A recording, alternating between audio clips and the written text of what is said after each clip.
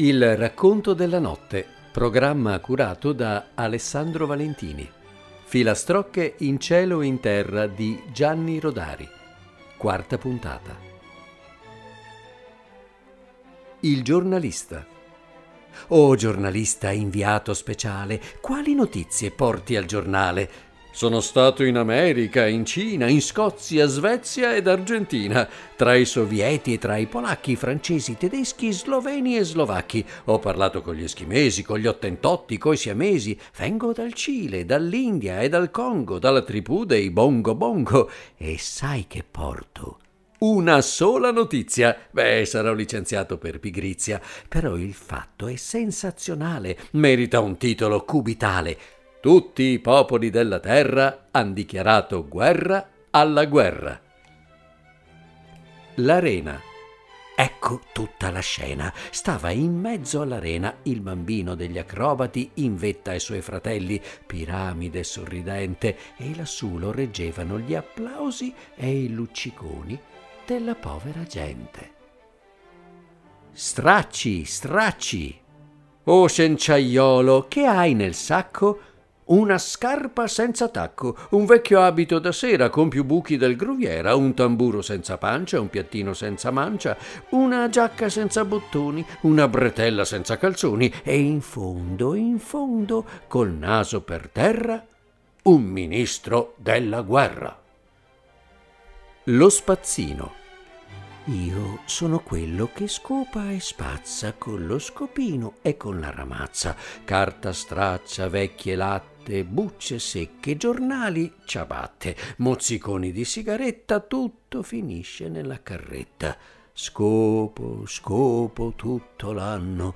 Quando son vecchio, sapete che fanno? Senza scopa, che è e che non è, scopano via pure me.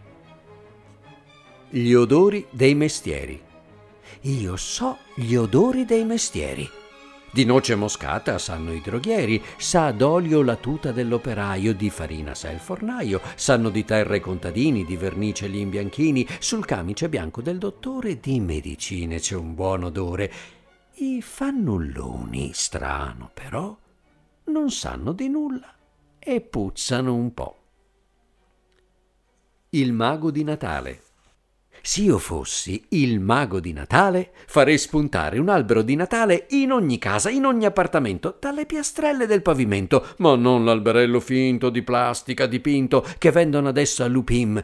Un vero abete, un pino di montagna, con un po' di vento vero impigliato tra i rami che mandi profumo di resina in tutte le camere e sui rami i magici frutti. Regali per tutti. Poi con la mia bacchetta me ne andrei a fare magie per tutte le vie. In via Nazionale farei crescere un albero di Natale carica di bambole di ogni qualità, che chiudono gli occhi, chiamano papà, camminano da sole, ballano in rock and roll e fanno le capriole. Chi le vuole le prende. Gratis, si intende. In piazza San Cosimato faccio crescere l'albero del cioccolato, in via del Tritone l'albero del panettone, in viale Buozzi l'albero dei maritozzi e in largo di Santa Susanna quello dei maritozzi con la panna. E continuiamo la passeggiata? E la magia è appena cominciata. Dobbiamo scegliere il posto all'albero dei trenini. E va bene piazza Mazzini? Quello degli aeroplani lo faccio in via dei Campani. Ogni strada avrà un albero speciale e il giorno di Natale i bimbi faranno il giro di Roma a prendersi quel che vorranno. Per ogni giocattolo colto dal suo ramo ne spunterà un altro dello stesso modello o anche più bello. Per i grandi, invece, ci sarà, magari in via Condotti, l'albero delle scarpe e dei cappotti. Tutto questo farei se fossi un mago. Però non lo sono e che posso fare? Non ho che auguri da regalare. Di auguri ne ho tanti. Scegliete quelli che volete. Prendeteli tutti quanti. Lo zampognaro. Se comandasse lo zampognaro che scende per il viale, sai che cosa direbbe il giorno di Natale? Voglio che in ogni casa spunti dal pavimento un albero fiorito di stelle d'oro e d'argento. Se comandasse il passero che sulla neve zampetta, sai che cosa direbbe con la voce che cinguetta? Voglio che i bimbi trovino, quando il lume sarà acceso, tutti i doni sognati, più uno per buon peso. Se comandasse il pastore del presepe di cartone, sai che legge farebbe firmandola col lungo bastone? Voglio che oggi non pianga nel mondo un solo bambino, che abbiano lo stesso sorriso il bianco, il moro e il giallino. Sapete che cosa vi dico io che non comando niente? Tutte queste belle cose accadranno facilmente. Se ci diamo la mano, i miracoli si faranno e il giorno di Natale durerà tutto l'anno. Il pelle rossa nel presepe. Il pelle rossa con le piume in testa, con l'ascia di guerra in pugno stretta, com'è finito tra le statuine del presepe, pastori e pecorine, e l'asinello e i maghi sul cammello e le stelle ben disposte e la vecchina delle caldarroste? E non è il tuo posto, via, toro seduto, torna presto di dove sei venuto. Ma l'indiano non sente, o fa l'indiano. Ce lo lasciamo, dite, fa lo stesso? O darà noia agli angeli di gesso? Forse è venuto fin qua, ha fatto tanto viaggio, perché ha sentito il messaggio: pace agli uomini di buona volontà. Neve. Poveretto, chi non sa sciare né pattinare, di tanta neve che se ne fa? Tutto quel ghiaccio non gli serve a nulla, di tanta gioia lui non può godere. Al massimo si farà una granita in un bicchiere. L'uomo di neve. Bella è la neve per l'uomo di neve, che ha vita allegra, anche se breve, e in cortile fa il bravaccio vestito solo di un cappellaccio. A lui non vengono i geloni, i reumatismi, le costipazioni. Conosco un paese, in verità, dove lui solo fame non ha. La neve bianca, la fame nera, e qui finisce la tiritera. Capodanno. Filastrocca di Capodanno fa 1000 auguri per tutto l'anno. Voglio un gennaio col sole di aprile, un luglio fresco, un marzo gentile. Voglio un giorno senza sera, voglio un mare senza bufera. Voglio un pane sempre fresco e sul cipresso il fiore del pesco. Che siano amici il gatto e il cane, che diano latte le fontane. Se voglio troppo, non darmi niente. Dammi una faccia allegra solamente. Un treno carico di filastrocche. La stazione. Oh, che stazione molto importante! Udite la voce dell'altoparlante? Dal marciapiede numero 9 parte il rapido per ogni dove. Oh, che stazione di riguardo! Ti chiede scusa se c'è ritardo. L'accelerato, sbuffando e fischiando, arriverà da non si sa quando. E come infine giunto il treno, lei si presenta senza meno. Mi chiamo stazione così e così. Tutti quanti scendono qui. L'accelerato. L'accelerato è un treno di buon cuore, incapace di negare un favore. Si ferma, sapete, a certe stazioncine appena più grandine di un casello, senza nemmeno il passaggio a livello. A volte avrebbe fretta, c'è una nebbia maledetta e l'accelerato in ritardo, ma quella stazioncina abbandonata che se ne sta a guardare i rapidi schizzar via senza darle un'occhiata, signore, che malinconia. Fermatevi un pochino, ce l'ho anch'io, il capo col fischietto, con 3 righe sul berretto, e c'è un viaggiatore perfino nella sala d'aspetto. Non posso, non posso, ho molta premura, sbuffa l'accelerato e fa la grinta dura, però diventa rosso. Che vi dicevo, s'è fermato, ha ceduto. Starò qui solo un minuto. La stazioncina gli fa una festa. Viene fuori il capo col berretto in testa, vien fuori il bigliettaio consultando l'orario, il viaggiatore sale con un piglio da generale ed il facchino mette su una boria che starebbe benissimo nel libro di storia. Terza, seconda, prima. Terza classe sulle panchine ci sono operai, soldati e vecchine. C'è una furba contadinella che nel cestino ha una gallinella, una gallina ed un galletto che viaggiano senza biglietto. Seconda classe, c'è un signore, un commesso viaggiatore che ai compagni di viaggio fa la reclame del suo formaggio. Prima classe, il passeggero è un miliardario forestiero. Italia bella, io comperare, quanti dollari costare? Ma il ferroviere, pronto e cortese: noi non vendiamo il nostro paese. La galleria. La galleria è una notte per gioco. È corta corta e dura poco. Che piccola notte scura scura, non si fa in tempo ad avere paura. La sala d'aspetto. Chi non ha casa e non ha letto si rifugia in sala d'aspetto. Di una panca si contenta, tra due fagotti si addormenta. Il controllore pensa: chissà quel viaggiatore dove anderà. Ma lui viaggia solo di giorno, sempre a piedi, se ne va attorno, cammina, cammina, sono guai. La sua stazione non trova mai, non trova lavoro, non ha tetto, di sera torna in sala d'aspetto e aspetta, ma sono guai, il suo treno non parte mai. Se un fischio echeggia di prima mattina, lui sogna d'essere all'officina. Controllore, non lo svegliare, un poco ancora, lascialo sognare. Il diretto di Campobasso. Sul diretto di Campobasso ho visto un signore grasso grasso, tutti in piedi e lui seduto su un cuscino di velluto, e covava il suo cuscino come un uovo d'oro zecchino. Il treno merci. Dal primo all'ultimo vagone è tutto nero di carbone, ma affacciato uno sportellino c'è il muso bianco di un vitellino.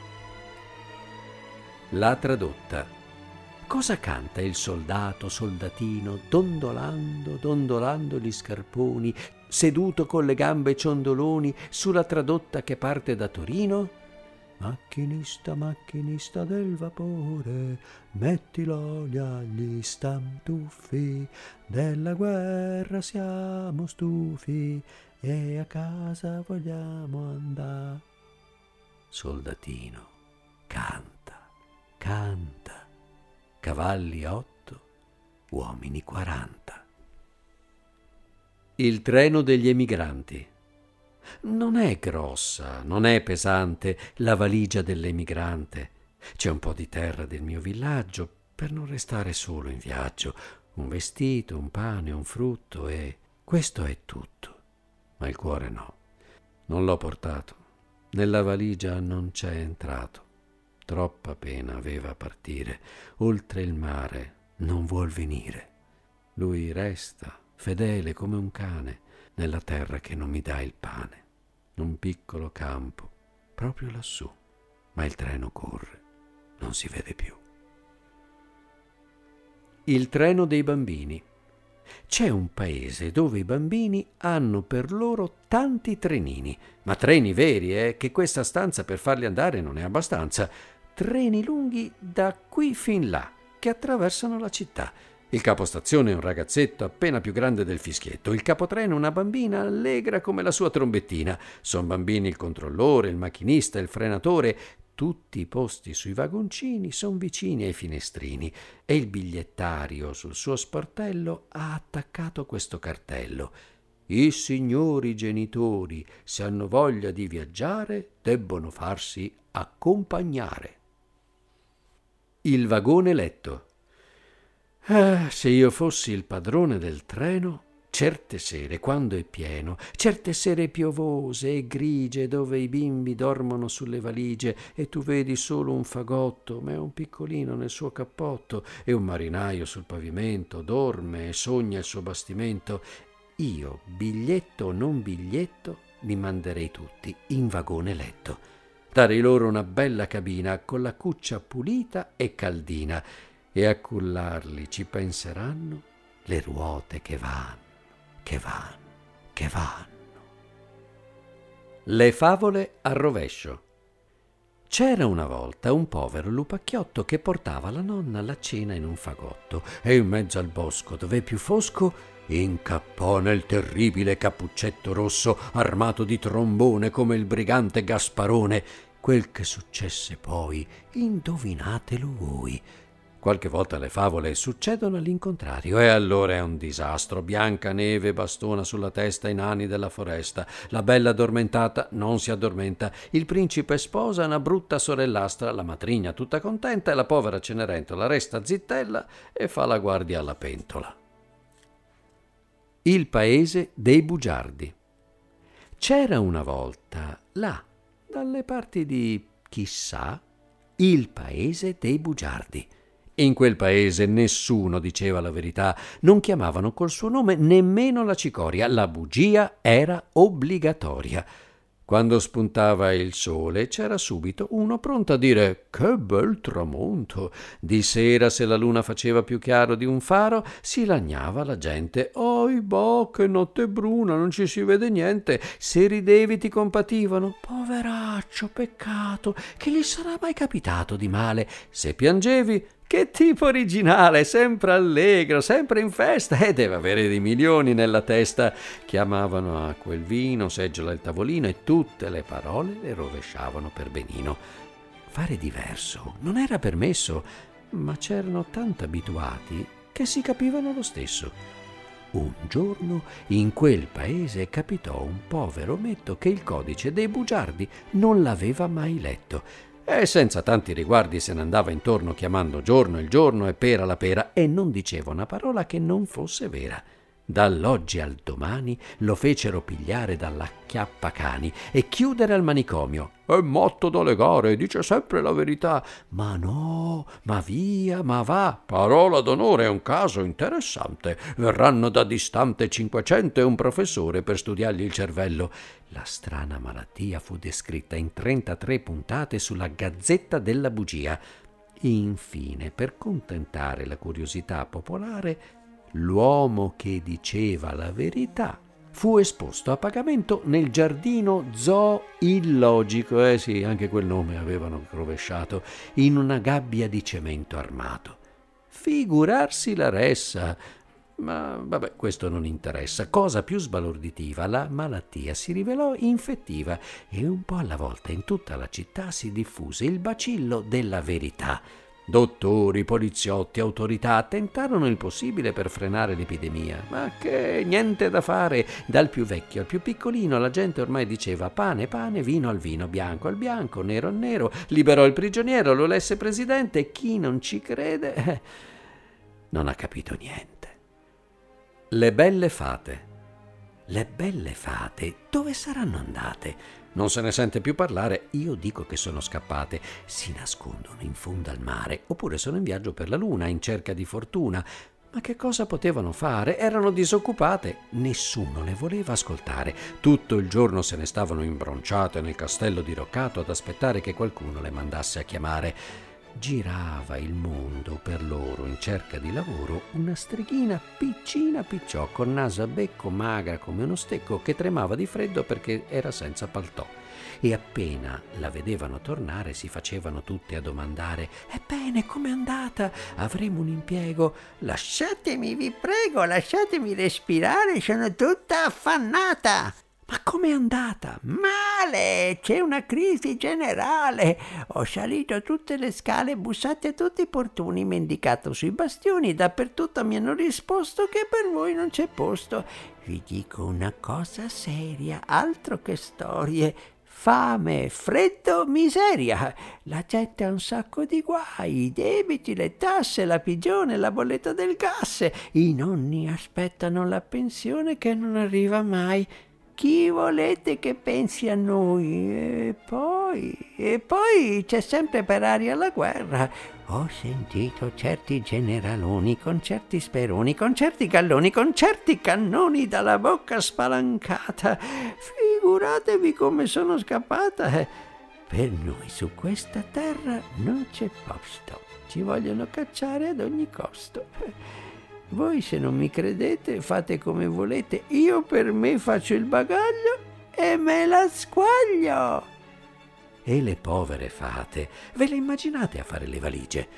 Per l'emozione le trecce della fata turchina sono diventate grigie, il mago nella fretta si scorda la bacchetta e Cappuccetto perde la berretta. Che spavento! Biancaneve è uno svenimento, il castello si vuota in un momento a bordo di una nuvola, la compagnia se ne va dove nessuno lo sa. Forse in qualche paese dove si sentono sicure, dove anche i generali vogliono bene alle fate e le circondano di premure perché sono così delicate. Ed io ora mi domando, torneranno? Ma quando? Nella selva incantata ci crescono le ortiche, sul naso della bella addormentata ci passeggiano le formiche, la porta del castello è sempre chiusa e quando i bimbi chiedono una storia i nonni trovano la scusa che hanno perso la memoria. Ma allora torneranno? Io dico di sì. Sapete che si fa? Si va dai generali con gli stivali, incapricciati di fare la guerra, e si dice così: signori, per cortesia, andatevene via da questa terra, andate sulla luna o anche più lontano, in un posto fuori mano dove potrete sparare a tutto spiano e non si sentirà il baccano. Il mattino vi farete svegliare con un bombardamento o un cannoneggiamento a vostro piacimento e ogni sera direte le preghiere con la mitragliatrice. La gente sarà più felice, si potrà stare in pace tutti i giorni, tutto l'anno. E di certo così le fate torneranno. Avete ascoltato la quarta puntata di Filastrocche in cielo e in terra di Gianni Rodari. Voce recitante Alessandro Valentini.